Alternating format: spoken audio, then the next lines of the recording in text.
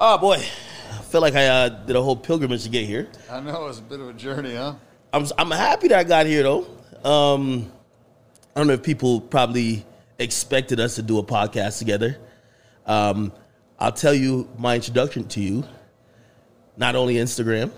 I've been watching, like, just content. I feel like you've lived a life that many men have wished and have hoped. Yeah, I feel like it started off as just kind of like doing all that shit, like doing all the stuff that like I wanted to do when I was a little kid, you know?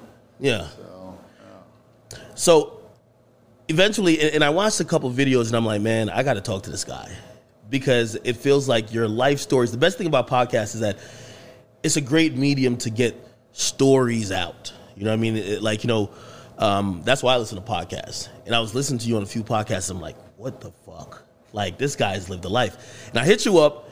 My man said, listen, hey, we can have a better podcast. You should read the book.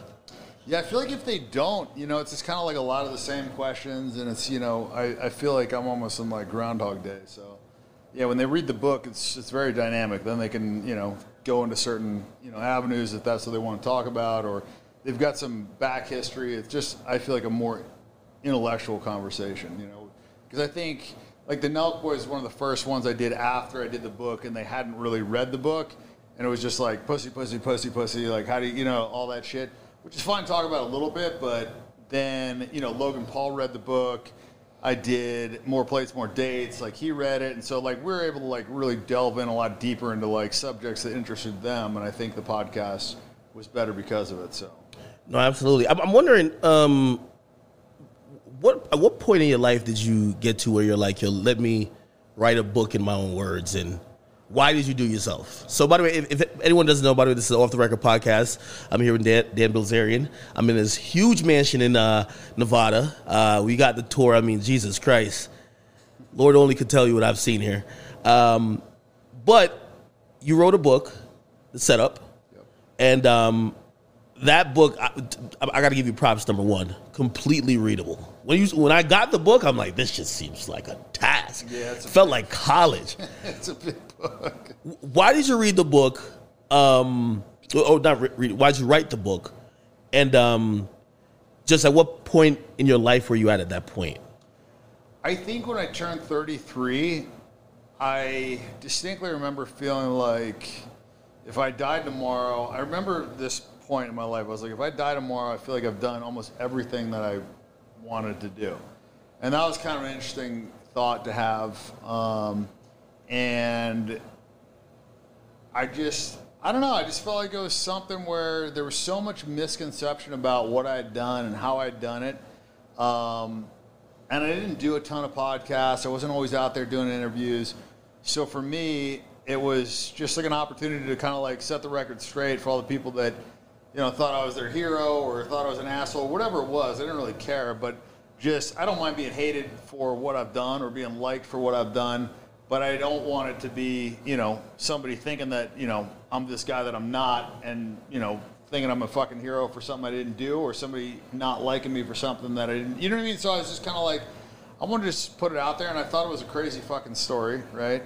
I've done a lot of shit in my life. I think any one of those, roads that I went down, I think could have been a book in and of itself, like the military stuff, the gambling stuff, the celebrity stuff, the party stuff, the girl stuff. I mean, there was just almost like a book in each one of those things.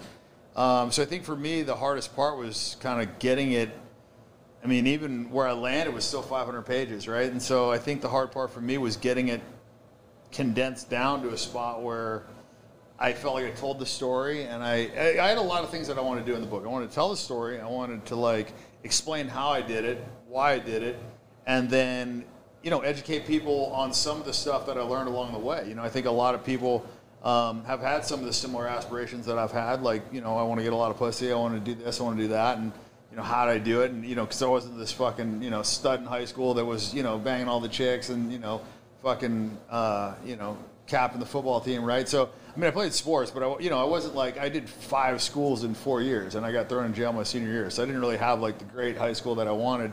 And so it was just a very unique path, and I learned a lot along the way, and I just want to pass some of that stuff on. And I think I originally was going to do the book in 2016. I really didn't want to fucking write a book. I don't read. I don't fucking write. I didn't want to do any of that shit. And gotta be a movie later on. Yeah, I mean, that was a thought. I feel like it would make a good one. Or maybe a doc. But usually with docs, they almost kind of try to spin it where like it's like a villain story. The villain docs are better. There's never a good guy doc. Yeah, I don't mind being the villain. You know, I feel like I've kind of like done that. You know, I feel like I've like always led with like my worst traits or the things that are controversial. And I think the people that are running around acting like they don't have any faults are the guys you really got to be careful of. You know, because they're the ones that have the fucking big skeletons in the closet.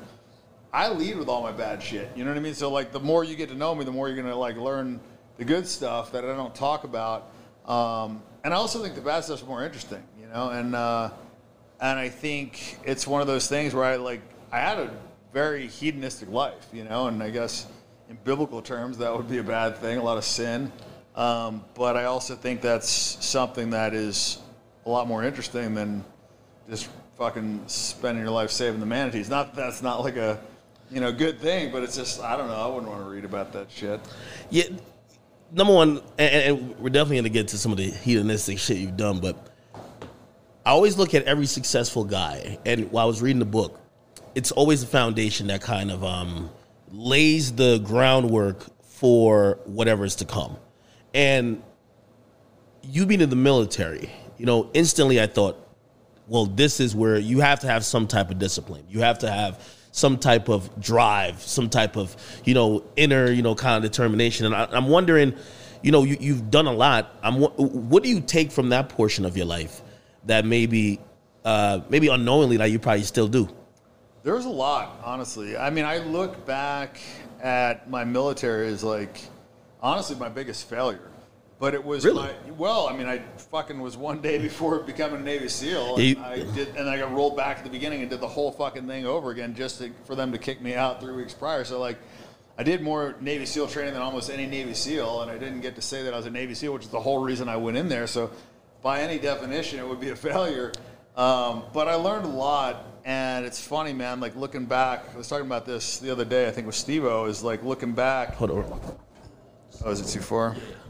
Yeah, looking back, you know, it's funny because that, to me, was like one of the worst things that possibly could have happened to me at the time anyways, right? I'd spent my whole life, or not my whole life, but at that time, my whole life, right? And you dedicate your whole life. Yeah, when you're fucking 21 years old and you spend the bulk of your youth, you know, pursuing a goal and you get so fucking close you can taste it and then they kick you out. I mean, that's probably as big a failure as you can have and a, you know, big monkey on your back or whatever. But you know, now looking back, it's one of those things where it's like, okay, you know, 3/4 of my class died.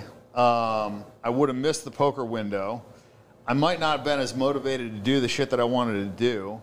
The reasons why I went in was, you know, to say that I was a Navy SEAL, to get laid, you know, whatever, get some respect. I mean, yeah, you would have got respect for it for sure, but like, it definitely wouldn't have got me laid at all.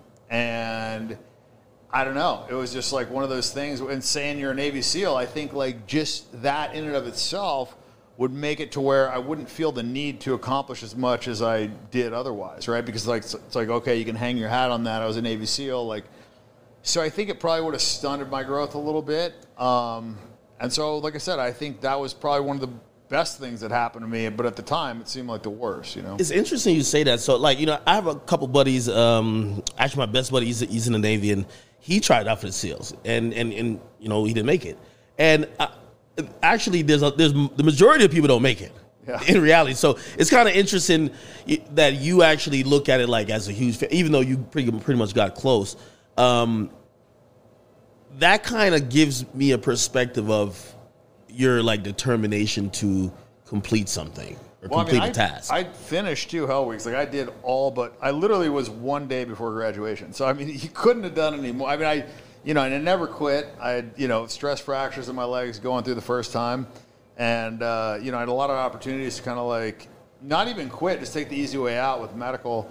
But I didn't. I mean, and I don't know if it's necessarily because, you know, a lot of people like to beat their chest and be like, oh, I'm so fucking tough, or I'm this hard ass or whatever. But I think at the end of the day, like making it through Navy SEAL training or making it through something like that really just comes down to how bad you want it. More so than like, yeah, you got to be tough, right? Like, because, you know, nobody wants to get hypothermia or run 144 miles of boats and telephone poles and not sleep for a week and all the bullshit that you go through. But, like, you just have to want it. Like, if you just want it. And also, I didn't really have a great other option, too. I think that made it easier for me because it was like, okay, like, if you quit, you're going to a ship and you're going to be fucking miserable and you're going to be a failure, you're going to be a fucking loser and this and that. And so it's like, to me, I don't know. I never was going to, I would have fucking pretty much died before I was going to quit. But that just means that I just wanted it, you know? And I think a lot of it was from insecurity. You know, I wanted, you know, the admiration of my dad. It's like, okay, you know, he's a Green Beret. If I become a Navy SEAL, you know, it's like a lot of respect there. I mean, you know, most of the guys respected. I mean, the funny thing is the reason I really, like, wanted to go in there is because I figured it would get me laid. Funny part about it was that would have been the last thing in the world that would have got me pussy, but I thought... Listen, my boys in the Navy, he said they're just handing out pussy on the ship. Like, oh, no, I mean, I'm sure they're doing okay, but, like, I'm talking about, like, 9s and 10s, you know? Like a Navy 9 is like a real-world 5, you know what I'm saying? So it's like, it was a different thing, you know? And I had watched my neighbor growing up, you know? This guy was a car dealer, and he had all the hot chicks, and he had the Ferrari, and he had all the stuff, and I just... Man, I wanted to be like that, you know. I wanted the chicks that I had posters of on the wall. Like that was my dream, you know. So, and I thought that was the way to get there. That's actually interesting though, because I think many dudes, everybody wants that, right? But I think people, as life goes on, start settling, right? You kind of say, you know what, the work to get to whatever point, it might not be just getting some hot pussy. It might just be like, yo, hey, I want to. You know, everybody wants to be a millionaire, right? And then it might be like, well, man, this is just too much fucking work, or I just can't see a path how to get it, right? Has that always been like, you know, kind of like your mentality where like you got to get the very best fucking thing? I just always wanted more, you know, and I don't know if that's a good thing or not. It's probably a net negative. I mean, it's going to drive you to accomplish more, but then you're never really happy with what you got. So I don't know, you know, it's like, it's hard to say. I mean, I think a guy that's happy doing a 9 to 5 and banging his old lady and watching football on the weekends and everything. I mean, if he's happy, he's happy. You know, at the end of the day, like, what's it really about? It's like about being happy. So, is it better to be that guy or be the guy that's like super successful but constantly striving for more, never happy with what he's got? You know, and it has all this pressure to, like, you know, keep performing and this and that. I guess it just comes down to, like, what your goals are. For me, I just wanted to, like, experience everything. I wanted to experience. I needed to see it. Like, I needed to stick my finger in that fucking light socket and get shocked a few times before I knew that it was like, okay, that's not a good thing, you know? And I still go back, you know? Like the hedonistic treadmill where, like, you just want more. And that's a function of pleasure seeking. When you're seeking pleasure versus happiness, pleasure's got a very, like, distinct spike. It's like, you know, when you experience it's like pleasure, dopamine. Exactly. It's 100% linked to dopamine, right? So it's like, you know, and dopamine, like, you know, any other drug, it's like, you know, the more you have, the more you need to feel the same thing, and then eventually you just need it to not feel like shit. And so, yeah, it's just kind of like wherever your baseline is, like, you know, if your baseline's down here, you can springboard up pretty fucking high, but however high you go, you got to come back down eventually, you know? How do you maintain that? So is it about moderation? Because, you know, reading the book, and I told you this before, you know, I even came out here, I said, well, and if I told you this part, I was like, there's a little bit of sadness in it, though.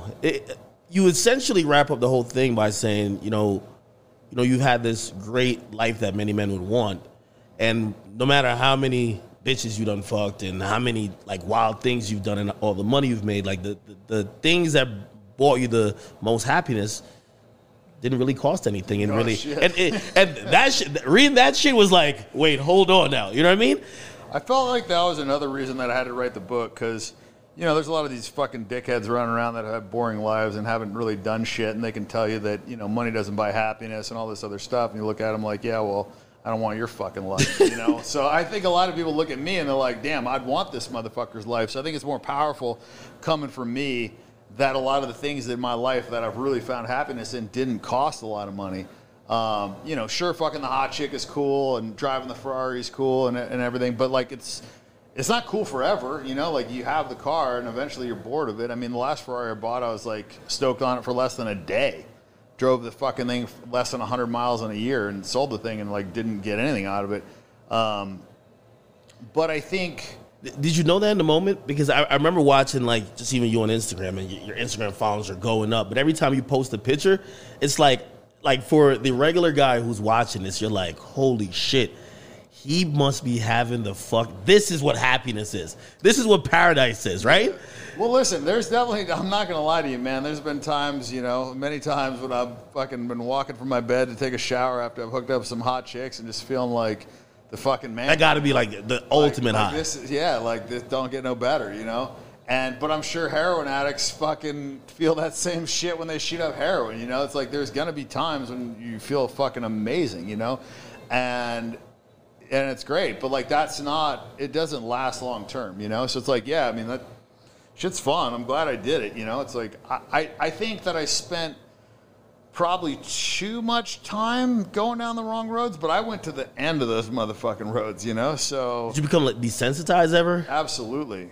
I think I'm like desensitized to almost everything, man. Like sex? Weed, pussy, the whole. Well, I mean, you have to take breaks. Like if you take a break and you come back, it's like anything else, like weed or whatever. You still, you know, you get that hit again and it's good. But like, man, I was like in the mix of it where I'm like fucking 3-4 times a day, every day. Like, I was saying, listen, and I know this is true, so I can't call it cap, but I was reading about one of the orgies you have, and I'm like, listen, man.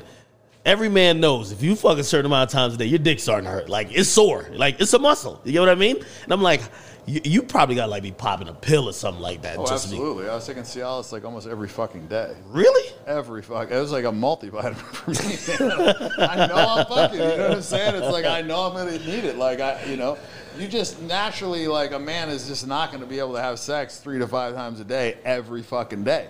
And it was just like, sometimes it was like, I didn't even necessarily like feel like I wanted to have sex, but there was a hot bitch that wanted to fuck me. You know what I mean? It's like walking down the street. How much was it you, or how much was it like sometimes maybe the situation that provided opportunity to have sex, or she wanted to fuck you? Look at me. I'm not fucking, Brad Pitt, or you know what I'm saying? Like I'm a decent looking guy, but I'm not. How you built, man? The bitches love buff niggas, man. That's what's going on. Shit, man. There's a lot of better looking, more in shape motherfuckers, but I'm just saying. But you're selling a lifestyle too, man. Like, I remember just watching, you had chicks jumping off roofs. I'm like, yo, this, like, every girl in her 20s, right, want to be on a yacht somewhere, like, I don't even know where the fuck you were taking the pictures at. They want to have the experience. Listen, it was fun, and I get it, and I understand why they're there, and, like, fuck, man, if I was a girl, I'd, be doing the same shit, It's like, it was funny, I was having this conversation with a girl the other day, because I didn't want to be monogamous. And, she was trying to, like, flip the script on me. How do you have that conversation? I'll tell you how I had that conversation. Exactly how I had it. I was like, listen, if I was fucking 20 years old and I was on Beyonce's jet and I was flying around the fucking world and she was giving me fucking pussy and paying for all my shit and she wanted to fuck some other dudes, I'm not going to be bitching about it. Like, I'd let her fuck the other dudes. You know what I'm saying? So it's like, to me, if the situation was actually reversed and I got to fly on private jets and be on yachts and do all this shit when I was fucking 20, I wouldn't care if the girl, I would maybe care, but I would still be there. You know what I'm saying? Yeah, you're not leaving. That versus me being in my fucking shitty ass apartment in the military, like, what's more appealing, right? And so, to me, I was like, it makes perfect fucking sense. But I also get it from their side, like, they don't want the guy they like fucking other girls, but it's kind of like, it's the whole package. It's like what comes with it. So have you never, like, lied to women? Yeah, of course, man. Like, throughout my life, I'm sure that I've lied, but I think I got to a place where I just didn't want to fucking deal with it. Like, I didn't want to, like, remember the lies. I didn't want to have to, like, just have to come up with shit. I don't know. And then also I expected honesty, and you can't expect honesty if you're not giving it, right? So I think it was, it was twofold. It was just like, it's the right thing to do. And then there's like a weird thing too, man. Like, when you're honest and it's in a spot where like nobody else would be honest, you actually build trust because they know you're not lying because you're giving them like fucking terrible answers, and they're terrible answers, you know what I mean? Like when the chick asks you like, did you have sex last night? And you're like, yes. And she's like, how many girls? And you're like, 4. You know what I mean? Like, no, like, that's not something that a girl that you're dating wants to hear, right? And it's not really something you want to say.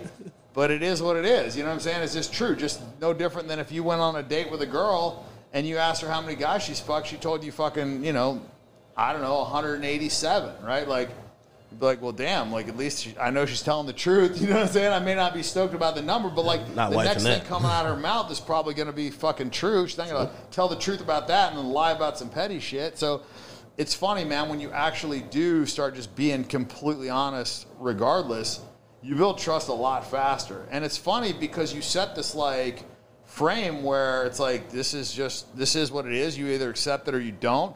And when they accept it, then fuck, man, all bets are off. You can do whatever the fuck you want because she's accepted this crazy bullshit. What is she not going to accept? And the funny thing is, she'll be mad at her boyfriend for, like, talking to another girl, but she'll be okay with me fucking 4 other girls, including one of her friends. You know what I'm saying? Like, it's weird. Like, so some people say women never really accept it.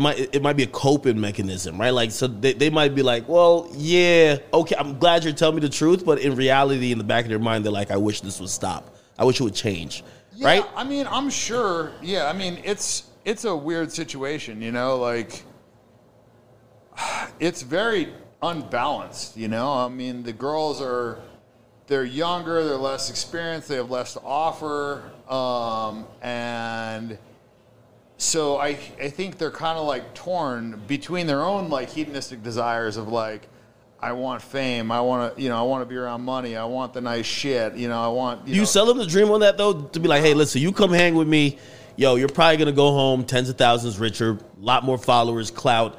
Like this is in your benefit, or maybe they already just kind of perceive it based on how they look at you. I was never a dream seller, man. Never. I just feel like the moment you get into that mode, it's like you're selling, and it's like, fucking the whole thing. It's all a negotiation, and part of the art of negotiation is like not being needy. And when you start selling yourself, you're needy. You know what I mean? Like when you start listing off your accolades to a girl, like what you can do to benefit her, she knows you're like her, you know what I mean? She knows you're coming at her. Like the dynamic that I always had with women coming after me, like I was the prize. And so the moment you start selling yourself, you are the prize. Yeah, if you set up the situation right, like anybody would be the prize. You know what I mean? If you're on a fucking deserted island, I don't give a fuck if you're fucking 500 pounds. Yeah. And if you're one guy and there's 15 bitches, you're fucking drooling on yourself. You know what I'm saying? The girls want to get dick. There's one stop, and it's you. You know what I mean? So like, if the setup is right, like anything can be the prize. You know what I'm saying? Like I could throw a chicken wing on the fucking floor and stomp on that motherfucker and throw it in the dirt. And you're gonna look at that like that ain't no fucking prize. But I bet you after not eating for 5 fucking days and we're on that same fucking deserted island, you're gonna look at that motherfucker like it's the best fucking filet mignon you've ever seen. You know what I mean? Like so it's like it's all supply and demand perspective, framing whatever. And so I created this dynamic of competition, right? And like also when people are competing for something, I mean, sometimes it's something they don't even want because everybody else wants it. They want it. You know what I mean? Sometimes girls just want to win. You know what I mean? So like, there's a whole bunch of things that work, behind the scenes of like why things are happening the way they're happening. And like, and some of it you have to like understand like human psychology to really like understand what's happening, right? Because like you see the surface of it, and if you don't understand like what's going on beneath it, then a lot of times like things will be strange. Like I remember my buddy like watching me, trying to get this one girl, and I like really liked her, and I was like, and I like tried all this shit, and then like the moment I just like, you know what, fuck it, I don't give a shit, and I fucked this other girl like basically like right in front of her. It was like the ultimate like not giving a fuck, like I'd given up. Then all of a sudden now she wants to fuck me. You know what I mean? Like if people didn't understand psychology, that situation in and of itself would seem crazy to them. Or like women going after a guy that like doesn't want them, that would seem like a lot of this stuff is counterintuitive. Or like the more things that you give to a girl, like the worse she's going to treat you if she doesn't think of herself as being like a high value person, right? Because if, let's say you think you're a piece of shit and I start giving you stuff, you're going to be like, well, damn, dude, this motherfucker's a sucker, right? Or, this girl's a sucker, whatever, because I don't think very highly of myself, So if you take a girl, I call it stripper mentality, she doesn't think very highly of herself, and somebody starts doing nice things for her, she's going to look at this dude like a loser. Oh, yeah, like a sugar daddy, like, oh, yeah, this guy's a like simp. I've seen this before. Yeah. A simp, you know what I mean? And then the guys they respect are the ones that treat them like shit.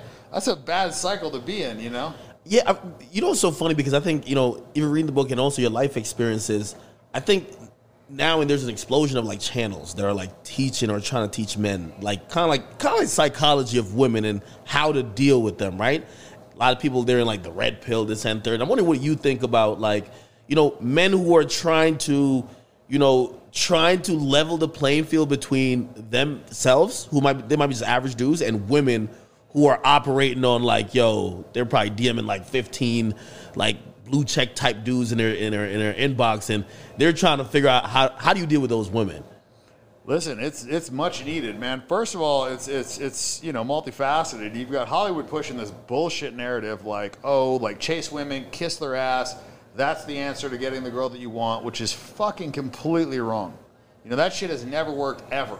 You know, the guy that's like, you know, kissing the girl's ass and sending her flowers. Aren't you super romantic? Like, well, there's a difference between romance and, you know, and chasing too hard, right? And they push chasing too hard. They push giving the woman way too much power. They push like putting your fucking cards on the table, professing your love, all this shit. It's just all nonsense. It'd be like, send her a cash app just for her to get on the phone with you. Like, yeah, it's terrible, right? It's like chivalry, but like now it's like some extreme shit now. It's like the fucking simp fucking like course designed by Hollywood that's being fucking perpetually pushed down your throat through their fucking rom-coms. But the whole thing, like, I guess it's called the Manosphere. I was doing a pod with Adam 22 or whatever. Yeah. And he broke it down. I'd never really like, you know, I don't go on the internet a lot or like go towards that shit, but he kind of like broke it down as to what it was. And I think it's much needed, man, because it's shifted a lot. Now it's like 1% of the guys are getting all the girls, and 99% of the guys are literally like getting laid never. It's like way worse. Like back when I was younger, it was like maybe like 90-10, you know? And like, you know, some guys were getting laid here or there, whatever, but they didn't have to compete with fucking Leo and, you know, and all these other, yeah, you know what I'm saying? And Tyga, who's fucking in everybody's DMs, you know what I'm saying? Like, yo, Tyga isn't everybody. He slide hard. Yo, man. Tyga and Sway Lee. I like Sway. I've never heard any girl saying nothing about Sway. No, but I've Miami scene. Sway Lee is in. Sway Lee was sliding up so much. He slid up on two of my girlfriends. I'm like, yo, Sway, I know you were on a yacht. Yo, you know what I mean? It's casualty of war, man. It's accidental. But the shit works, man. Like do you DM girls? I DM girls? Never used to DM girls. Ever. And then, like, recently, you know, it's like I will go and my Explorer or whatever, and I would, you know, click on a girl. If I think a girl's hot, I'll click on her, and I'll click on message. And, like, maybe, like, a third of the time, these chicks have, like, slid in the DMs and, like, unsent. Most of it's unsent. Sometimes they just leave it in there. Yeah. But almost always they unsend. And you can see it because it's, like, accept the thing, and then it's blank, you know? What's the DM game like? I mean, I have a fucking super high, like, I don't really DM much, but, like, when I do, like, the response rate's, like, 95%. Like, I almost always get hit back, like. Do you fuck, like, a 6 or a 7 ever? Yeah, oh, for sure. I've fucked 7s. I mean, I've fucked 6s in my life. Now, I'm not talking about, like, back then, bro. I'm talking about. No. I don't. I just, like, unless I'd have to be fucked up, or she'd have to have like great tits, so there'd have to be like some like, good thing, right? Like some really good thing about her, where I was just like, or maybe I'd been dating a girl that had like a really nice ass and kind of like no tits, and then all of a sudden here's this chick with nice tits, and maybe she's not perfect, but she got the good. You know what I'm saying? No, like, I get you. I get you. Something different, you know. And then also there's like some sluttiness appeal too. Where like the way the girl comes at you, you know what I mean, or like just her energy or whatever. Like sometimes it's fun, like because you just know it's gonna be good, or you know. How do you send a DM? Do you like one of my boys, not him, but one of our mutual friends, he slides in instantly with a dick pic. Oh, aggressive. Yeah. You know what I'm talking about, right? YK, straight with a dick pic. That's to me, that's thirsty. That's a strong open. It's also communicating a lot of interest, you know, and like. I don't know. It's not a terrible thing because it just gets right to the fucking point. It's like way better than these guys that like try and befriend a girl and then like switch the script and be like, oh, now I'm into you. So I mean, like the good thing about that is it just like sets it on the fucking table. Like, okay, this is what it is. You know I'll tell you my strategy. I want you to rate it, right? Okay. Slide in with a heart, right? That's just to see the response rate, okay? Yeah. You see the blue check. You see who I am. You might click on it and be like, oh, okay. Maybe if you don't know me, you Google it. Cool. Now we're at the place of responding. So you respond, and I'm instantly trying to figure out where you at because at this point, I think women these days, if they respond to DMs, they know it's the getting to know you phase. At least for me, is after you fly out.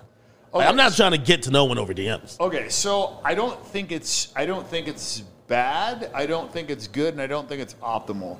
And I'll tell you the reasons why. Is because by sending a heart, you're communicating interest immediately, right? You're saying, I dig you, I think you're hot, whatever a heart means, you're communicating that, which is similar to like going up to the girl being like, oh, I think you're pretty, let me buy you a drink. It's like, we've told the girl now that we like them. I think you're too high value of a guy to do that. Right? So I would slide in with something more like, I don't know, ambiguous, like something that's like, you know, when you just DM a girl, you're getting her attention, right? So it's almost like, you know, you could slide in with almost anything that isn't communicating too much interest, and then she's going to hit you back or she's not going to hit you back. But it's like, you know, you're famous, you got money, like. I also do that because I went through a really, like I'm fucking some scallywags. I'm not fucking, like, you're fucking like supermodels. They don't vote. I'm fucking some bitches at the bus stop, you know? So, real talk. So, from time to time, some of these women, right, they'll come hang out with me, and they feel like they're getting nothing in return, so they expose me. All right. So I gotta be guarded when I'm going in there. I'm like, you make a good point. Let me rephrase. If the girl is not like a top tier girl, you actually bring up a good point that I didn't even consider. If a girl's not like a top tier girl and you send that heart, it's actually not bad, because some of those girls, like, they need you to be like, because they're gonna maybe look at you and just be like, oh, this dude's out of my league or whatever, you know, not even respond. But when you send a heart to them, it's like, with a less attractive girl, it's actually not bad to be like, oh, I think you're beautiful, because, you know, she might not hear that from a guy, you know, that's rich or famous or whatever, you know, very often. So that's a different dynamic. So in that case, it would be different. If it was like, if you're sliding into like some Instagram model's DM that gets that from every other fucking guy, then I would say be more like subtle about it, you know, and like. What's the one-liner, man? Well, another reason too is like, I call this like the Bieber example, because because I've seen this with him. You know what I mean? Like, girls would be like, oh yeah, like, Justin tried to hook up with me and I said no. And that's like their biggest flex. Yeah. That's like their biggest flex. It's like, bitch, please, like, you know what I mean? Like, come on. Like that's not impressing anybody, but that to them is like, that's the feather in their fucking cap. So you don't want to be the feather in their cap. Like, you know what I'm saying? Like, oh, this dude slid in my DMs, he wants to fuck me. And then it's like they use that DM more to like show how cool they are. Right, but if a couple girls did that with Drake, they're like, "Yo, 100%. Listen, oh yeah, Drake tried to fuck me, but I said no." 100%. And I'm like, "Yo, how do you know Drake even tried to fuck?" It's like a different game. Like at different levels, there's like different game. You know what I'm saying? So like when you're on Drake's level, you have to go way slower. You know what I'm saying? Like slower in the sense of like not communicating interest or whatever, because like so many girls that just like for them to be like, "Oh, Drake hit on me," that's like enough. You know, and I use this example of like a lot of the parties that I used to have. You know, there would be super fucking hot girls there, and there would be only, you know, like, let's say there's 300 girls and 30 guys, and, and nobody pays attention to this girl. She's almost got to, like, hit on a dude or fuck a dude to feel validated.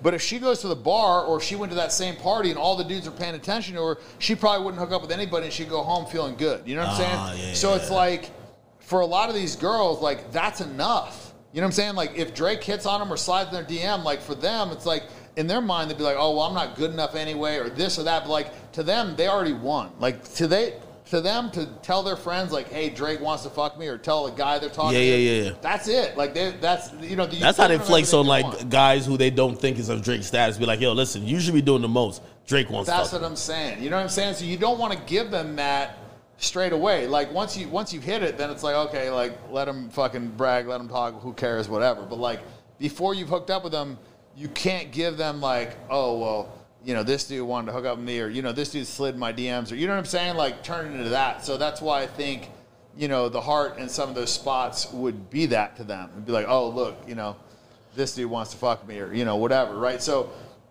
I think if it, like I said, if it's like a regular normal girl, like girl next door, dope, this shit's cool. You know what I mean? But if it's like an Instagram model, it's a different attack. You know, I've never fucked a famous girl. I shoot low. Yeah. I've never fucked, like, every time I meet up with, like, you know, rappers, they'll be like, yo, which, like, other female rappers or whoever you fucked, and I'm like, damn, I feel like a loser saying no. I'm just fucking regular bitches. Yeah, I mean, I think... Like, I don't even know how to approach them. Like, It's more work. You remind me of like a lot of my friends that are like, rappers or whatever. It's like, or, athletes or whatever. They would, to me, I'm just like looking at this motherfucker. I'm like, damn, this dude's fucking good looking. He's rich. He's famous. He's got all this shit. He's fucking this scallywag. I'm like, what the fuck, But like, I think a lot of them like, just don't give a fuck. Like, they're just like, they don't want to work at all. They've had it so easy that they don't want to work at all. So they're just like, fuck it. I'd rather take off 10 sixes and put in the work to get 2 8s. I'm fucking lazy, yo. Yeah, that's exactly what it is. A female celebrity invited me to. She had courtside, which was kind of a little odd because she was bagging me. She said, "Yo, I got courtside tickets to the game. Come with me," because she obviously wanted to be seen too, right? And I'm like, "Yo, she's a good look, this and third," but I'm like, "This is like just too much to get the pussy." I'm like, "I got 2 7s ready." You know what I mean? I feel you, but it's got a bigger reach than that, though. You have to think about it. And the long game theory, too, is like you being at the court with a super hot girl is going to get you more girls down the line, though, too. You know what I'm saying? So sometimes you got to put in the work and, like, have that, like, flagship girl there, even if it's just for, like, a couple weeks, whatever. So then the other girls be like, oh, shit, like, you know what I mean? He's with this girl. Whatever. It raises your value. Have you ever done that? Pete Davidson. Look at this fucking guy. Yeah. Had Pete Davidson not have fucked so many of these bad bitches, nobody would even talk about this dude. Yo, Ariana Grande put him on the map. Every hot girl that's famous that he's fucked just keeps pumping him up. Now it's like, now this motherfucker can get any chick he wants. You know who went through that? Tyga. Yeah, no, yo, for sure. Everybody was trying to get with Tyga after he was with Kylie, just to kind of, and for them it wasn't even about Tyga. They were like, I'm of the Kardashian ilk. Exactly, right? Bro. 100%. 100%. That's what I'm saying. So it's like sometimes, you got to like, take down like a big one, you know what I mean? A big name or whatever, just like because of the run, you know what I mean? Like, because I guarantee Tiger's like, milk that for every fucking cent it's worth, figuratively and literally, So. No, I know. Hey, how, like, through all the women you slept with, how have you, like, you must be having chicks hit you up left, right, and center about pregnancy scares. Because I know you're not using condoms. No, I'm actually, dude, for like 3 years, I used a condom every single fucking time. No way. I even jerked off with condoms. I'm telling you. What? Yes, dude. I'm telling you right now. It. I swear to you. The thing is, if you're on Cialis, listen, you must be on some other shit. There's no way you're on Cialis and you're jerking off with the condom like your dick is numb. I'm telling you. You're literally just rubbing like if you never fuck without it, you don't know, and then you become more sensitive. It's like a blind guy. He can hear better. You know what I'm saying? Because like, he's got to fucking use his ears. Well, it's like, when you're fucking with a condom, it's like you need every like piece of sensitivity, and it's all relative too. It's like if you are thinking like this doesn't feel as good as it should, or man, I want to take this condom off because it'll feel better. Like if those thoughts are going through your mind, you're already like, one step towards fucking losing. But you got to be all the way in one direction. Like for example, say you have that like a solid girl who you fuck with every week, right? Yeah. And you fuck her raw, but you fuck the other girls with condoms. No, that does not work. Well, it doesn't work. That can work. It's just not what feels good. Let me take that back. It can work because the new ones are new and it's like new pussy, right? So it's like you can do it with like one, but it's much, much better if you just wear them all the time. But if you got a main and you're hitting that raw, it'll actually make you fuck less. It makes me fuck less girls. If I'm hitting my main raw, then it's like, okay, yeah, I could fuck this girl, but I got to wear a condom, and it's like, it's not going to feel as good. It's just like that shit's going through your head. Be honest. Are you the guy, because I ain't going to lie to you, these days, women don't even ask for condoms. They're just hopping on the dick. So you're like, hold on? You're not telling them, hold on. You're bricked up. I just have it. Like, it's like a gun, man. I have a gun on my bedside. I got the guns in my car. And then I got the gun, you know what I'm saying? I got the condom in my wallet. I got it on the bedside. I got it everywhere, every room in my house. Every guest room you go in this motherfucker, there's condoms in the fucking dresser. It ain't for my guests. If you're in a crazy orgy. They're all fucking women. If you're in a crazy orgy, one condom for them all? Or switch it up? I'm switching.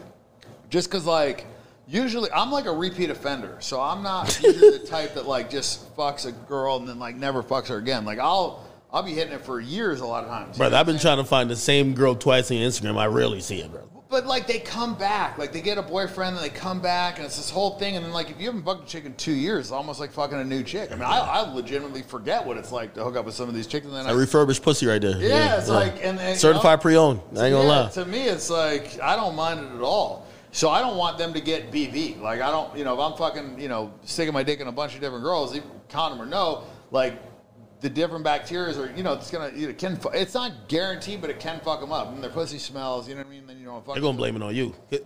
Are these women usually monogamous, or they have their boyfriends, like, on the side? Because I prefer there was a time, I take that back. There was a time when I preferred if a girl had a boyfriend, because then it was like, I felt like she was fucking less dudes. We didn't really touch on the poker stuff, right? Number one, I have like a huge gambling problem. And really, because mentally I think I'm always going to win, and it somehow brings me back. It's funny, man. I talk about this to people. Like, the worst thing you could have when you're gambling is to have that initial fucking big win, because then it's like, that's what you expect. You know what I mean? Like, when a guy comes into a casino, it's funny because a lot of people think the casino doesn't want him to win. The casino wants him to win. The casino wants him to win that first time, because they'll come back. They'll come back for years and years and years chasing that fucking win. But if they come in there 3 or 4 times and lose every time, they're just like, they're cured of it. So that big win is what hooks you. That's kind of like, and then it's like the intermittent positive reinforcement. It's like they had a study where the mouse, he went up to the thing and he got the food, or he got the drug or whatever it was they were giving this mouse, and every time he hit it, he got the drug, and then once he stopped getting the drug, he came back, didn't get it, and then after like 4 times he quit. But then there was another one where the mouse would come up, he'd get the drug 2-3 times, he wouldn't get it, and then he'd get it, and then he'd get it the next one, and then he'd go 4 or 5 times without getting it, and then he'd get it, and it's called intermittent positive reinforcement. And that mouse would just keep fucking coming. When they cut off that mouse would come to that fucking thing like 100 times. Whereas the other mouse that got it every single time, and then it just got cut off, he left after like 3 or 4. So when it's like intermittent, you don't know when it's coming, they'll keep fucking coming. And that mouse is like those fucking chicks pulling those fucking dollar slots over and over and over again. Hey, I stopped gambling. Fuck. I stopped gambling. I'm an idiot, so I gamble online. Like, I'm sitting at the crib just like fucking just loaded straight from the bank account. I'm gambling online. I'm like, I'm done because I'm losing a lot. They basically hit me up. They're like, yo, we're flying you out. We got your Super Bowl tickets. They're like, you're one of the, like, I'm gambling on FanDuel. They're like, yo, we're about to do all this stuff for you. They're like, yo, matter of fact, also $20,000 in your account. Go ahead. 20 grand. I'm like, yo, here's the problem. I always run through that, and I always tell myself, no more deposits. Back in 60. Like, you know what I mean? And I don't know, man. It's one of those things. So when I read about stories of anyone being successful in gambling at all, right, I usually say, number one, it gives me hope, because I'm like that little mouse who just needs to come back. But I'm wondering how have you dealt with, like, you know what I mean, whether it was poker or just anything to deal with, like kind of casino games or whatever. Well, they're very different. So poker's a very different animal than casino games. Poker, if you're good, you're supposed to win. Like, for me, it was a job. Like, I would go in, I would fucking play, and you would have bad nights, you'd have bad weeks, sometimes you'd have a bad month. But you knew if you put in enough time and you're playing against players that aren't as good as you, you're going to fucking win the money. You go to the casino, the longer you play, the more of a guarantee it is that you're going to fucking lose. Unless you're card counting, which is not even a thing anymore, because, they're playing 6-8 decks now and random shufflers. They know the count all the time. So if you're placing the big bets when the count is good, they'll pick that up like fucking immediately. Like, they'll let you lose, and then all of a sudden, a lot of times, guys will get kicked out of casinos net losers. So they'll let you lose fucking $500,000, and then when you're $200,000, $300,000 on the way back up, they'll kick you the fuck out if they know that you're betting big when the deck is, a positive shoe or whatever, right? Yeah. Like, they know at all times on all these fucking, big bet tables, like, what the count is. So if you're coming in and you're firing when the count is right, and you're not firing when the count is wrong, they're going to kick you out. So it's like you can't beat the casino. I've tried to, like, card count. And, like, I'm a math major. Like, that's what I went to school for.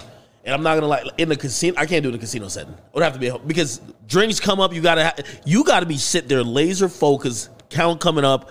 You got to have some conversation or you look like a weirdo. Well, you have to have a partner. You can't do it solo. Because in order to truly take the benefit of the card count, what it is like... It's the entire table. Let's say it's just you. If it's just you at the table, in order to maximize your advantage, which, by the way, isn't even that much, But it's like 1.5%. It's a percentage points. Yeah. But it's not a ton. But you are a favorite if you do it right. However, in order to get that full benefit, you're betting $100, $100, $100, $100, $100. All of a sudden, the shoe is positive. You're betting 10,000, 10,000, 10,000. You know what I'm saying? So it's so fucking obvious if you do it right. So what you have to have is you have to have a spotter. The spotter's watching the tables, watching the count, calls you over. He says, okay, this table's hot. You go in there, you bet the max, bet the max, bet the max. That happens. People go into tables and they bet the max, right? So that's far less obvious. But if you're doing it by yourself, then they're going to see your bet fluctuate right, too much. Exactly. So if you're not fluctuating your bet, you're not taking advantage of the counting. So it's one of those things where it's so fucking obvious unless you really have a very complex system and you've got multiple people working. And even then, they just, dude, this is their job. You know what I mean? They spent, they figured this out like 20, 30 years ago. Now the cameras are perfect. They got the count. It's like, it's over. There's too many just bad players, right? Like the average recreational player is firing when the count's bad all the time. He's splitting when he's not supposed to split. He's not hitting. So like their edge, if you're doing everything correctly and not counting, is like 1%, 2%, whatever it is. Mm-hmm. But these guys that split fucking, like tens and shit and double when they're not supposed to double and don't hit fucking, double on 7. Yeah, and they don't hit a 12 against a fucking dealer ace and, shit like that. Like, they're just making big mistakes. And if you extrapolate that out, like, they're just a big dog, right? So, like, those are the people the casino cares about, not the guy that comes in there and, let's say he doesn't even count, but he just plays perfect. Like, they don't really care as much about that guy unless he puts in crazy hours, right? So, like, they want the suckers. And there's, like, some droolers. There's guys that come in there and just, like, fucking can't win. And that's, what builds the casino. So, anyways, look, I got off on a tangent, but the point is, like, poker's very different than Is it psychology with poker? Well, with poker, it's math, it's understanding people, it's just understanding the game. I mean, poker is so much more complex than what people understand just watching, on the surface of it. On the surface of it, it's like, oh, he's looking for tells, he's, betting big when he thinks the guy is weak. No, it's like it's way, way deeper than that. You're putting that opponent on, like, hand ranges. You're thinking, what does he think that, I have?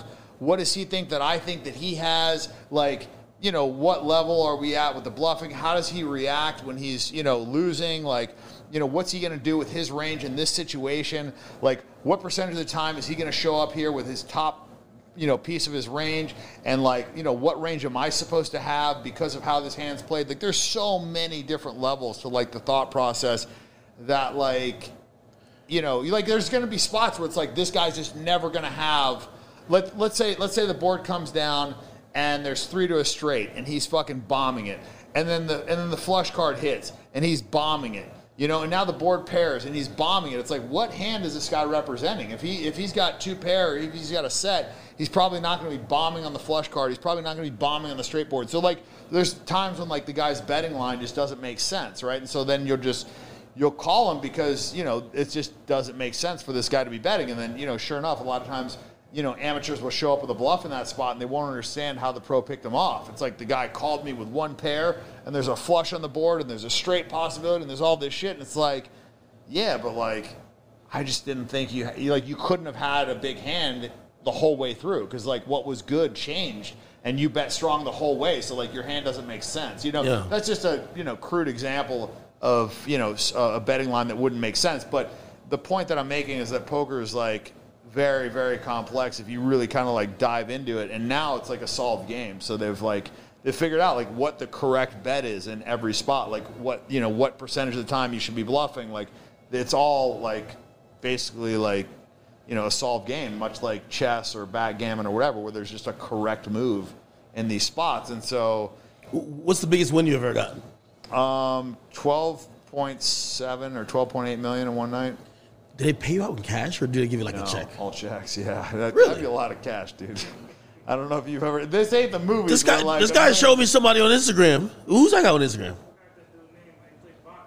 Mm-hmm. It's some Baccarat king, and like he's posted. Oh, that's different. A casino will pay you cash. They will pay you a lot of motherfucking cash. Like, but this was not a casino win. This was at a guy's house. You know what I mean? But still, like, dude, I don't think, like, the fucking normal person understands what $12.8 million in cash looks like. I mean, that's like covered this whole fucking poker. Like, you couldn't carry that out of here yourself. It's a lot of fucking money. Yeah, like, that wouldn't fit in any duffel bag. Like, you couldn't physically carry that. You know what I mean? Like, that's like a surreal experience. 12 shit, I would have my security. I need security walking out of that building. I mean, you'd need something. You'd need a fucking dolly or some kind of cart, or, you know what I mean? Like, so you ain't carrying. I'm just saying, like, it's, you know, you watch it in the movies where, like, some guy would open up a briefcase, it's $1 million. It's like, motherfucker, the most you fit in that briefcase is like $200,000. Like, you know, when you start, like, actually, like, playing with money and, you know, like, you're betting it in the casino and you're chucking in a fucking brick of 100,000, like, you start to understand the size and dimensions of this shit. You realize, like, when these movies are just so fucking far off, you know? What about your biggest loss? $3.6 million, and I've lost it 3 times, which is strange. How sick were you? It's like a good... Like, yeah, it's weird, man. Like one of the times I definitely felt like I got kicked in the fucking gut for sure. But then there was other times when like smaller losses bothered me more. Like there was a time when I was up like a few $1 million and I blew that and then ended up like losing like 600,000. I was way more pissed about that than I was when I just lost a 3-6 straight. Sometimes when you're like a big winner and then you come back and even sometimes you'll win. You'll walk away from the table up $100,000, but you were up like $6 million. Yeah. That's like the worst, man. That's like, that feeling is like the worst shit. So with everything you've done, like, right? Because obviously you've also turned into pretty much you're just running a company at this point. You know what I mean? Like, and I mean, we see Ignite all over the place. How hard has it been, like, separating, for example, how you party, how you have fun, how you gamble, poker, all that stuff, with also like, okay, well, this is a company now and can't really take much risks. You got to be kind of straight edge. How do you deal with that?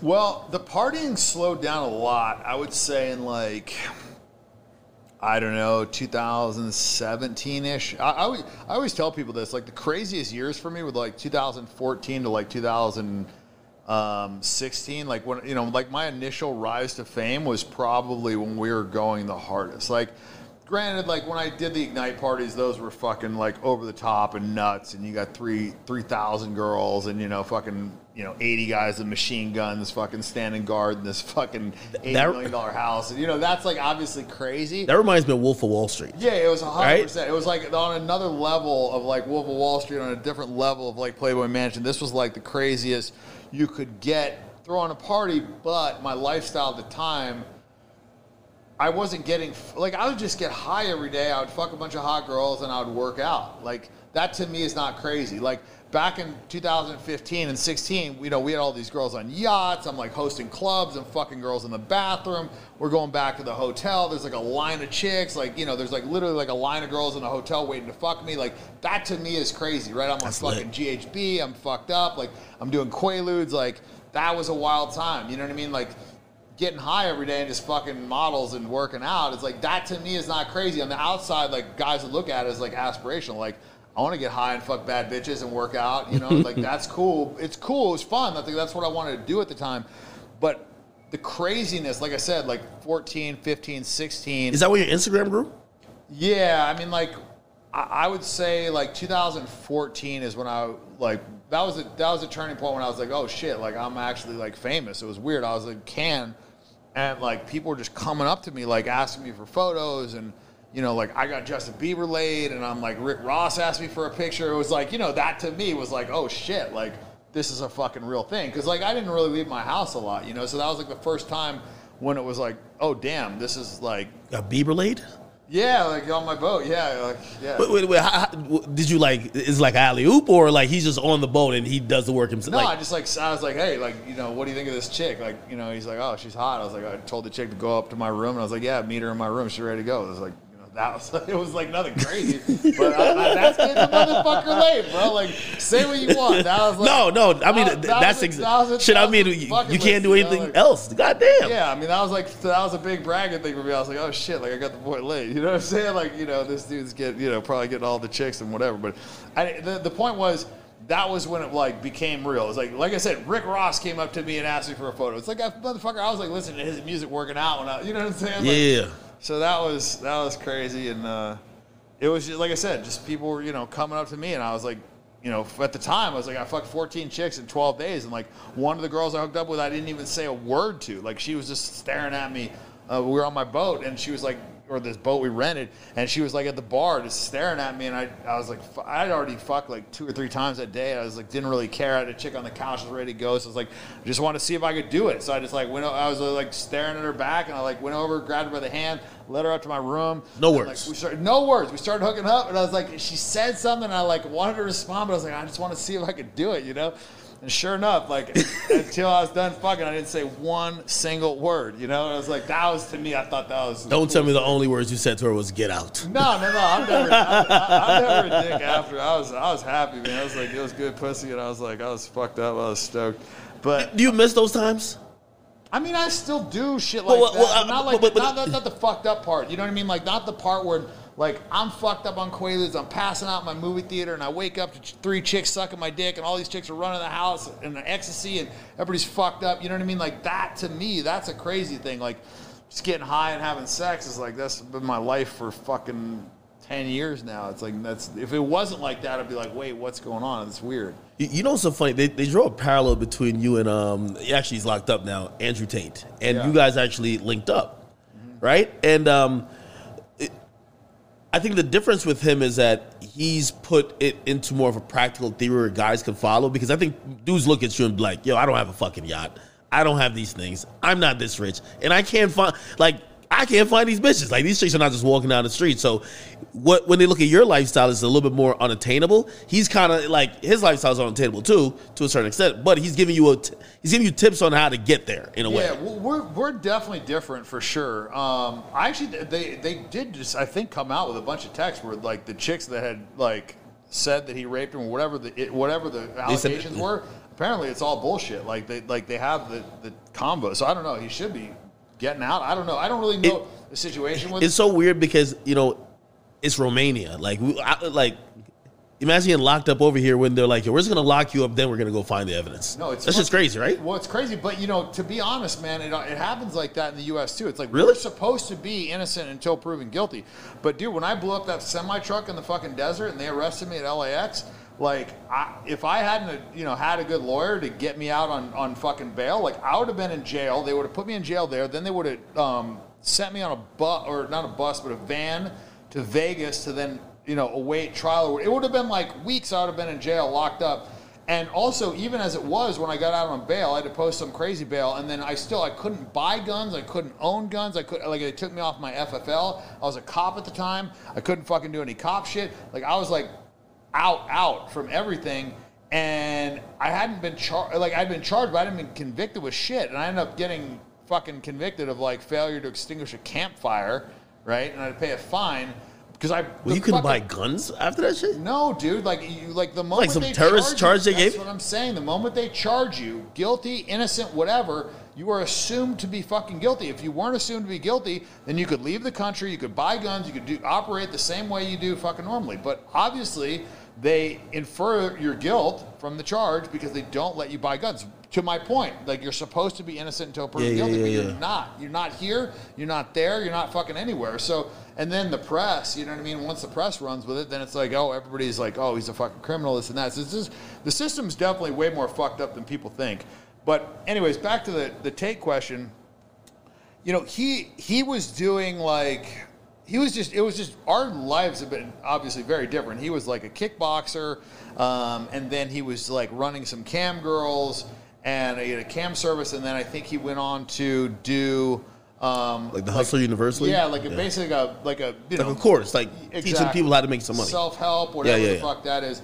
So, and I think he got girls, but it wasn't like what I was. You know, I was fucking going crazy, right? Like I had chicks fucking every which way to Sunday. I think he had girls, but it's definitely not like the way I was doing it. So you were rounding them up, man. Yeah, well, So what's the biggest orgy you had? 9 girls and me. Yo, I heard you breaking down the perfect count of how many women. You're like, yo, 2 isn't a good amount. Oh, yeah, for a vacation. No, it goes back to dynamics, right? You need 3 girls that you've hooked up with before, because then you can just focus on them, hook up with them for the first couple days, and then the other girls, they become curious, they become jealous, this whole fucking thing, and then by the end, it's like they're fighting to hook up with you. if you go on a vacation with 8 or 9 girls that you've never hooked up with before, if they start deciding like, oh, we don't want to hook up with them, or like the baddest chick, there's always like a pecking order. The girl that has the most followers has the, she's kind of running the herd, right? So if she decides that she doesn't want to fuck you, then the other girls won't. It's this whole weird thing where it can just shift. Versus if you bring 3 girls you've already hooked up with, you're hooking up with them. If the other girls don't hook up with you, like, you don't give a fuck. It never happens. Like, the other girls always want to hook up. But like, if they don't, I don't give a shit. Should you be the only guy there? Yeah. I mean, I have my camera guy, my boy Jay, who, Yeah, 1 versus 9 is like, I'm the only dick in town. Yeah, that's exactly it, right?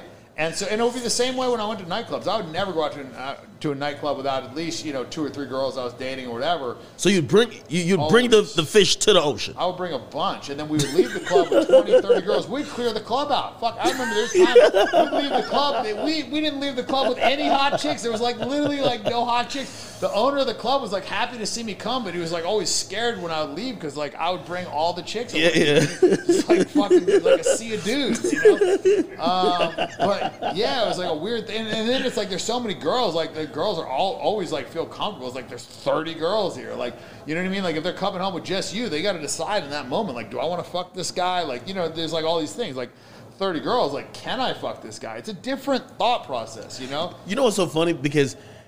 And what you're just talking about, that's kind of like just game, right? Like this is game and just psychology. Yeah. They try to flip that, like, even though the Andrew Tate stuff, right? They try to flip that because apparently, he had one of his girlfriends who used to like talk to girls and be like, hey, listen, you want to come have a good time, whatever? And they're like, oh no, that's recruiting. That's like human trafficking. And it becomes like a really fine line. When it came to like, say, you, right? There was a time when I remember seeing a lot of bad press. Like, everybody was just coming out with things. Did you ever think that what usually happens after this, and I remember Tate saying it, what usually happens after this is they're going to try to lock you up, or they're going to try to arrest you somehow? Man, I've been having bad press since the jump, you know what I mean? And I've never really, like, strayed from it. But I've never, fucking had a single girl make up any shit, nothing. Like, not one fucking time. And, I don't know anybody else that can say that, really. I mean... but I just had a very, like, different approach with it. Like I said, I would never, like, be aggressive with the girls. I would never come at them. Like, it was always, like, and my people would tell them, like, look, you want to fuck Dan, you got to, like, go after him. He's not going to hit on you. Like, he's not going to, like, chase you. Like, if you want to hook up with Dan, you got to go after Dan. Like, he has to, like, see that you're into him. And it's true. Like, I'm not into girls that aren't, like, really into me. So if you bring a girl on a yacht to the south of France, yeah, and, like, you've been eyeing her and whatever, and she's on your yacht, and she's like, I'm not fucking him. Like, you're like, cool, whatever. It doesn't matter.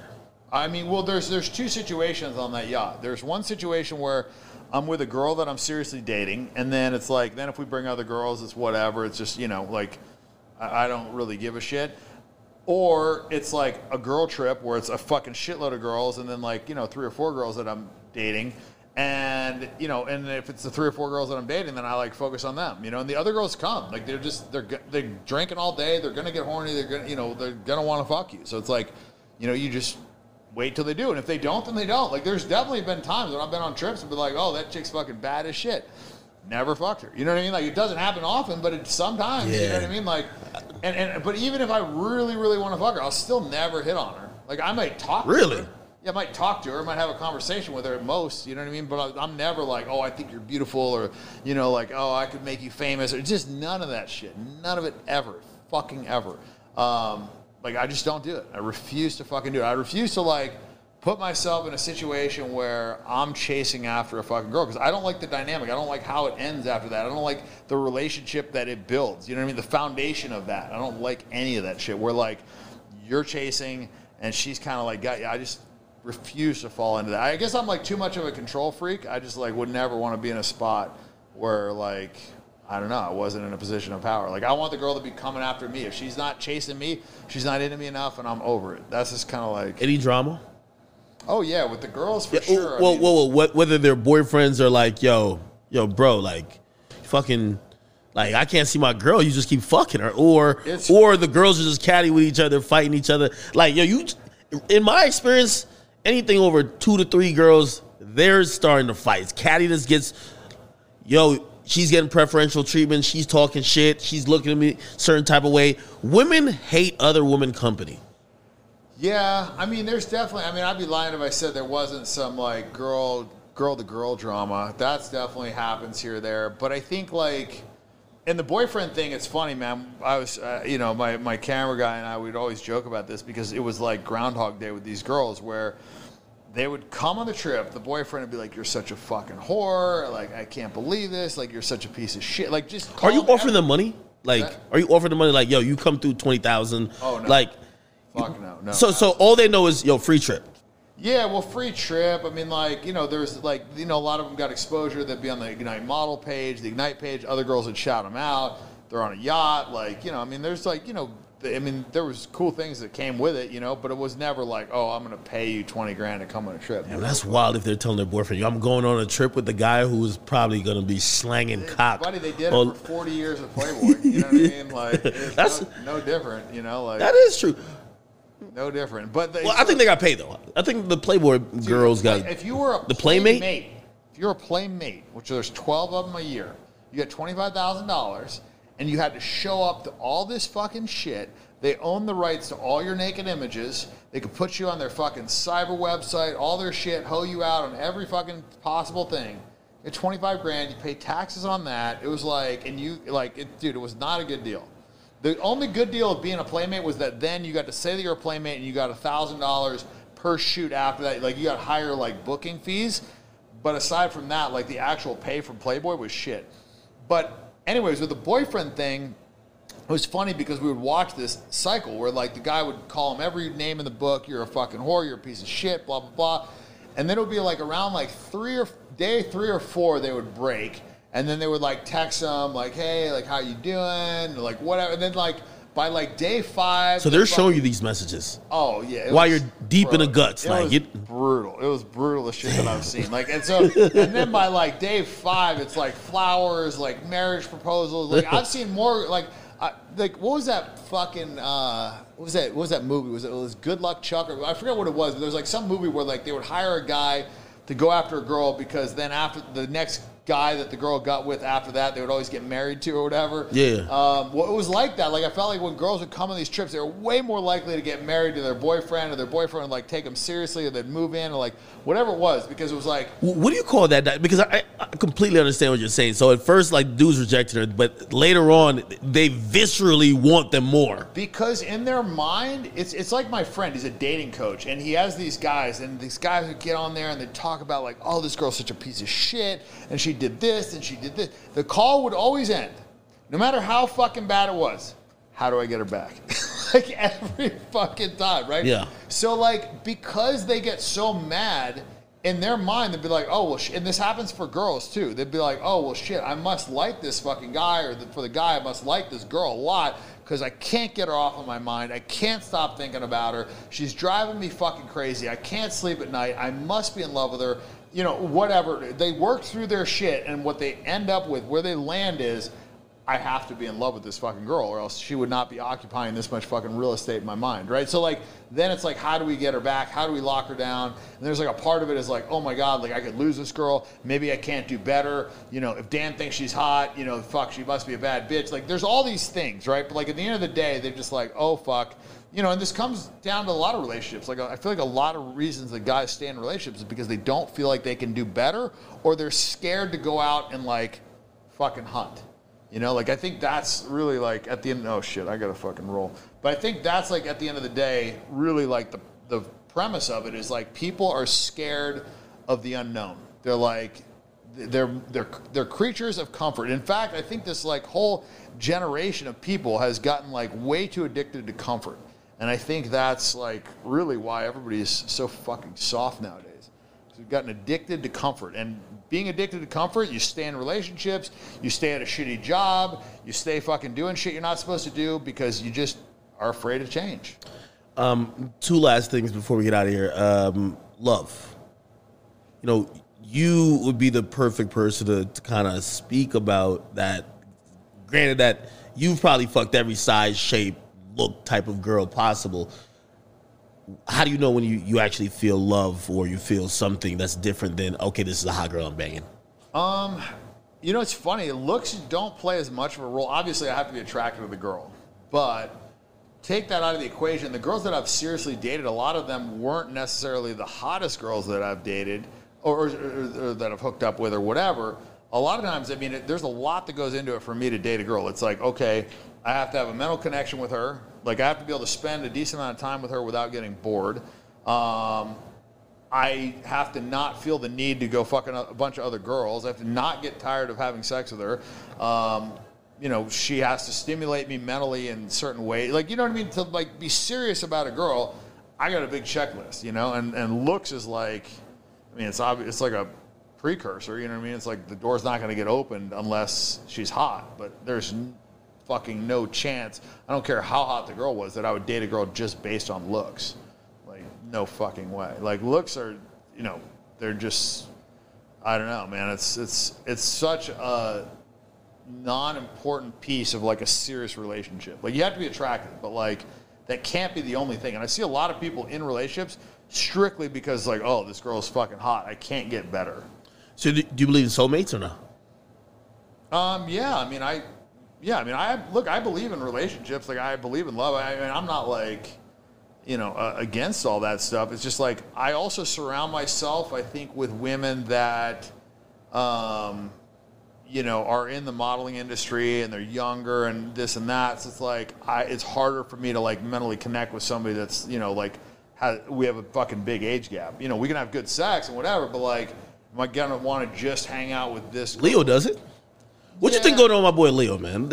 Leo's not dating over 25, man. But he's also hooking up with a lot of girls too, you know. So I don't think he's like necessarily monogamously dating. I actually think his situation is funny. It's like, coming from me, it's very strange. It is a little odd. Like, if I was him, I would probably want to date older and fuck younger. Why? That's interesting. Because when you're dating a girl, like, you know, you like, if they haven't been on this earth for at least like, I don't know, man, like 28, 29 years, it's like hard to like mentally relate to them. Like, it's hard for them to like really have much to offer in way of like a conversation or like unique life experience or whatever. Like, you just get bored. And like, also there's just such a fucking generational gap too. Like, this new generation is so fucking pathetic. What do you usually, so if you have a girl in her 20s, like, what do you even, like, try to connect on? Is it just the experience you guys are having, or, like, you know what I mean? More like physical stuff, like, you know, working out or mountain biking or, you know, fucking playing cards or, you know, video games or fucking around, you know, what, like, just, you know, wake surfing. It's like, if she has similar interests, then we could go do those things with also my friends. And, you know, like, I mean, I like the couples vacation. I like to free dive. I like to surf. I like to do shit like that. So, you know, I'd actually prefer a vacation where I'm hanging out with my buddies and the girls are hanging out with, you know, like the girlfriends are all hanging out with each other and we're doing our shit. And then at night, you know, we can get high and, you know, fucking play some cards and I can have sex and go to bed and wake up and, you know, fucking go train and do shit that I want to do. As opposed to a vacation where it's just a bunch of girls where I'm just getting fucked up and smoking weed and fucking all day. I mean, that's fun too, but I would prefer to be like doing shit, you know, that's active and hanging out with my boys than I would hanging out with a bunch of girls. But it doesn't really, the dynamic doesn't work to hang out with a bunch of my buddies and then a flock of seagulls. Like, like, it has to be like buddies that have wives or girlfriends that bring them, or else they're just so distracted by all this pussy running around that you can't really like even do the shit that you want to do because they're just like, they can't even focus. Their brains, like, I've tried it, you know, like their brains can't handle it, you know? So. Yeah, I mean, what would you say is probably the, and I know we definitely got to go, but the wildest night that you may regret? I may regret? Yeah. I think I have a lot of memorable nights, but. Fuck. I mean, I don't really have too much. I guess the only time I would regret something is if, like, there was, like, a negative long-term impact from it. Yeah, I don't know. I mean,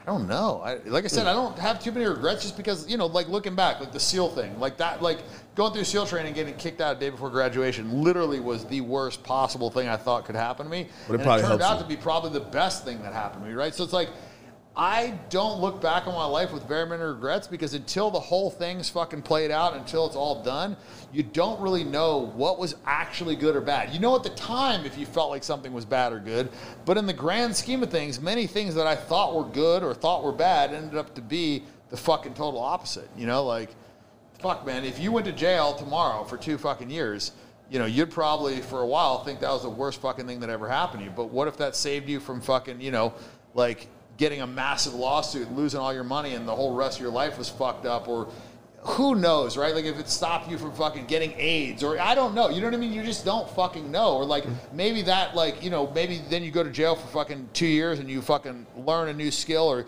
your mindset changes and your whole fucking life trajectory changes and you're infinitely happier, you know? Like then it's a good thing, right? But you don't know until like it plays out, right? So I don't know, man. I don't really have too many regrets that I can think of, to be honest. Would you write a book?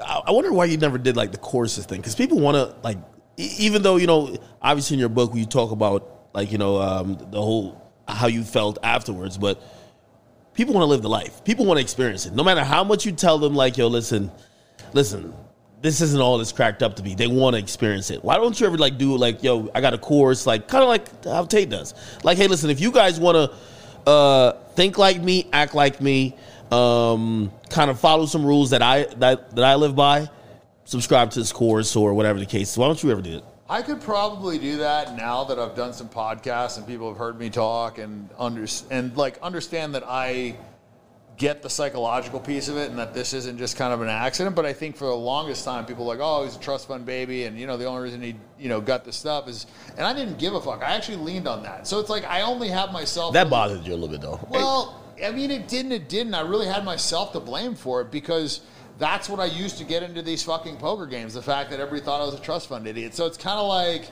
I can't really be mad at people for thinking that when I kind of like perpetuated a little bit, because that helped me earn fucking, you know, crazy money in the fucking poker world, right? Like they wouldn't have let me get in there with these billionaires. I wouldn't have got into some of the private games. They knew that I was fucking making so much money playing poker, right? So yeah, you know, it's like I can't, you know, you can't have your cake and eat it too always, right? It's kind of like, I think you could write a dope book really kind of giving advice just on how men could follow, you know, like a life path like yours. Well, I think at this point in the world, it's actually fucking needed, because I think there's, like I said, because the disparity has been so shifted, right? Because that 1% is getting all the pussy and that 99% is getting like fucking next to nothing because they have to compete with all the rest of the fucking guys because social media has given people access. Not to mention that like it's connected people, and it's also shown everybody like what's possible, what's available.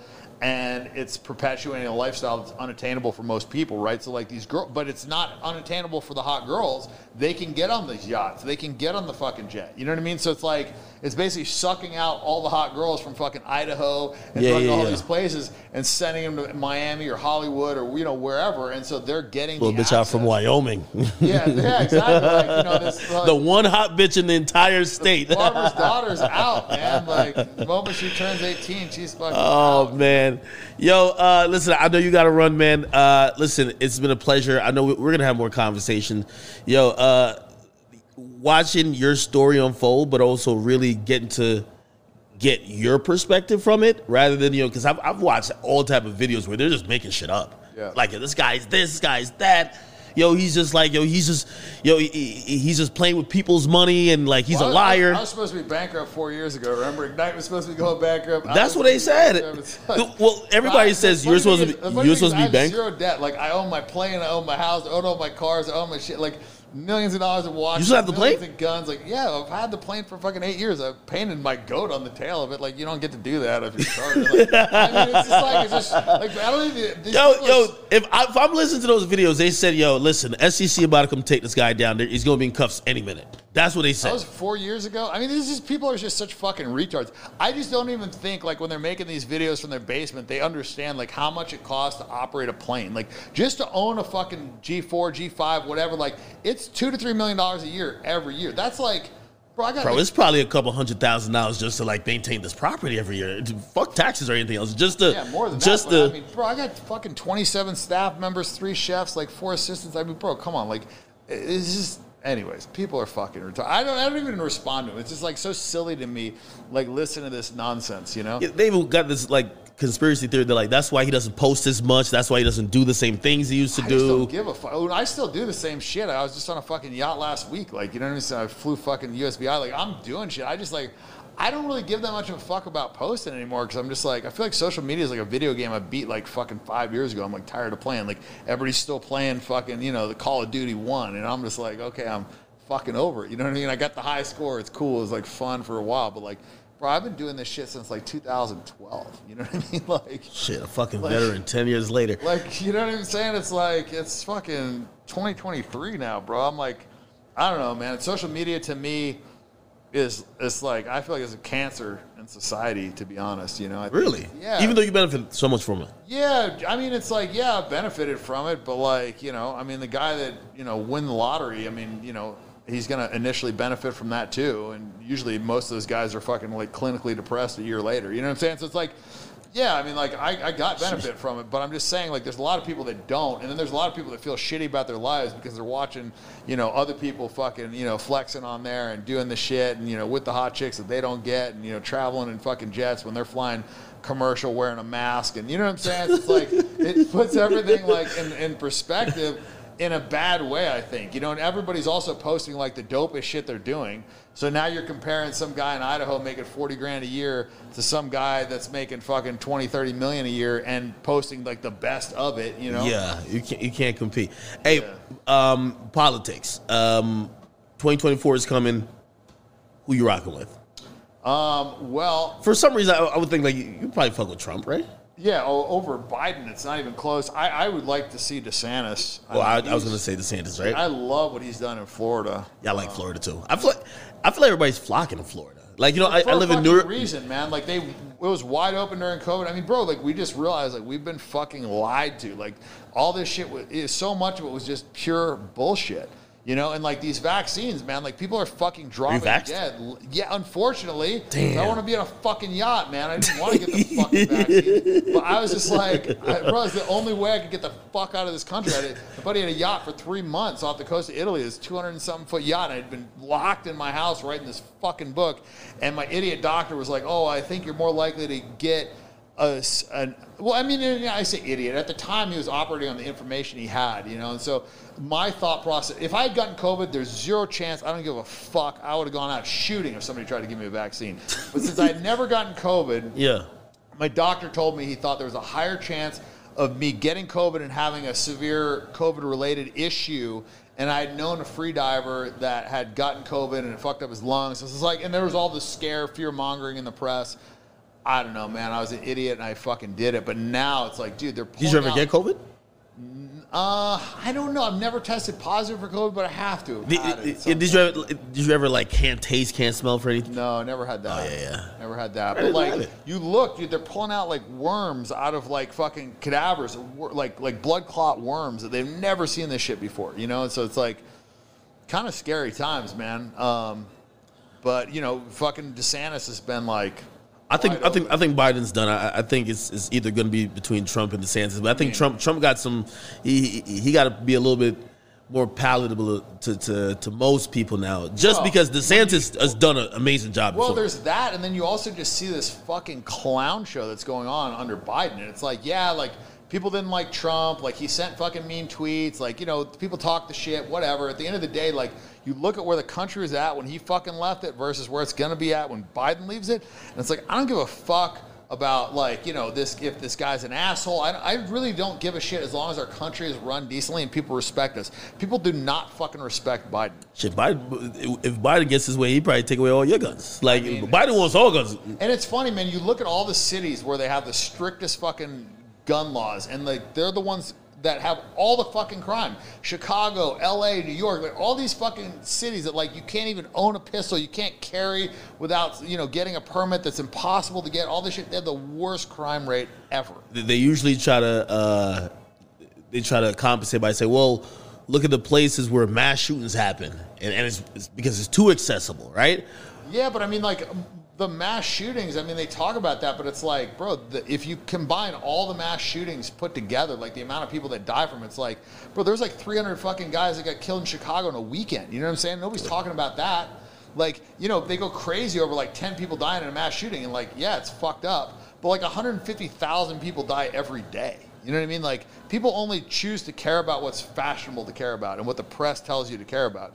Like, there's people fucking dying in Africa, starvation and fucking a lack of water right now that, like, people could have a real impact on. Like, they could donate a small amount of money and actually have an impact and save lives of people they don't know, but they don't give a shit unless the press tells you to give a shit. That's the fucking problem I have right now. It's like, it's all, like, media-driven. And it's like, people just choose to care about what everybody else cares about. And it's like, for me, it's like, the priority is people that I fucking love, people that I know, and then unknowns. And to me, you know, and maybe an unknown in America would be a higher slightly than an unknown in fucking, you know, like China or Sri Lanka or Antarctica or whatever, right? But like, not by much.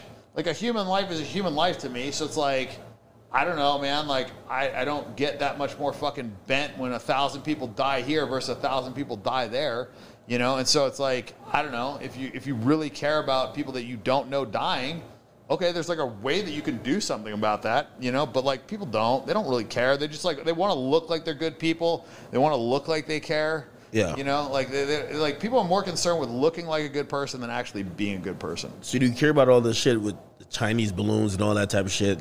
I mean, fuck, man. I mean, if there's a Chinese spy balloon, we should shoot the motherfucker down, right? Like, I don't even know why that's a conversation. Like, you know, I mean, it's like, I don't even know how now they're like, they don't shoot down the Chinese spy balloon, but then they fucking shoot a $400,000 missile at a fucking little kid's, like, art fair balloon. You know what I mean? It's like, I don't know, man.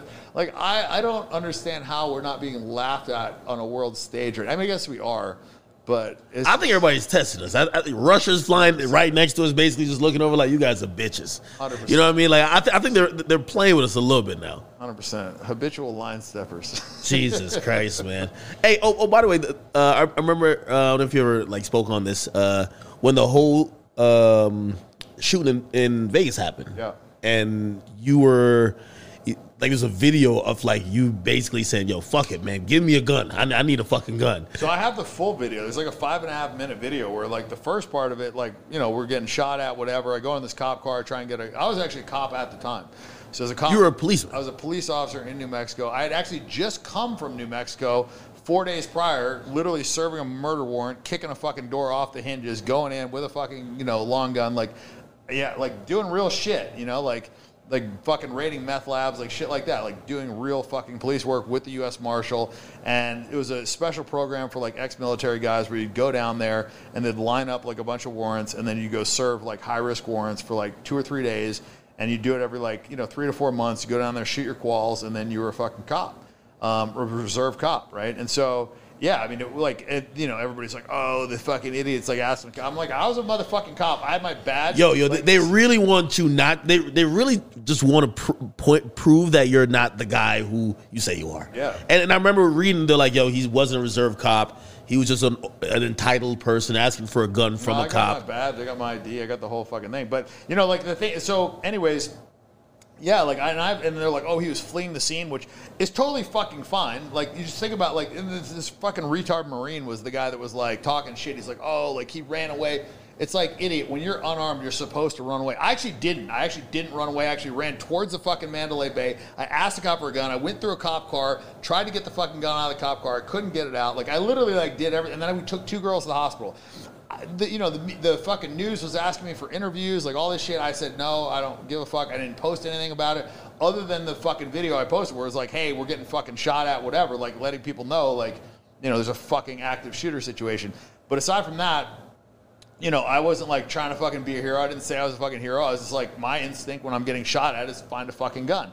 But most people should fucking run away. That's what you're supposed to do. When you're being shot at and you don't have a gun, you fucking run. And this dumbass is like, oh, you know, like he was trying to, you know, he should have fucking stayed, or he ran from a shooting. It's like, so now you're trying to give all the survivors from fucking Route 91 like survivor guilt that they shouldn't have run You know, it's like, you fucking moron. Like, I don't know. It's just so crazy to me. And then the actual press ran this shit. Like, mainstream press ran this nonsense. Yeah, I think it has more to do with them not liking you, though. No, like, 100%. But they just really think about don't how like stupid that is for the press to try and shame somebody for running, which I didn't do. In fact, I will show you the 6-minute video where I like literally went through a cop car for over a minute. Then we went and fucking took a girl and tried to get her into the cop car because we were going to drive her to the hospital. Somebody had taken the keys. Then I ran from there to the fucking Mandalay Bay, asked the cop for his gun. Like, I'm in the thing. The guy only shot for like 9 minutes. I was there for like 7 of the 9. And then we took 2 girls to the hospital. I went and got a gun and then came back and was like fucking doing like, you know, EMT shit with the fucking medics. Like, I was there. And then the next day we're like going to the hospitals, dropping off food and water. That's when I heard about this nonsense from my police chief, who was like, yeah, this fucking idiot is like talking shit.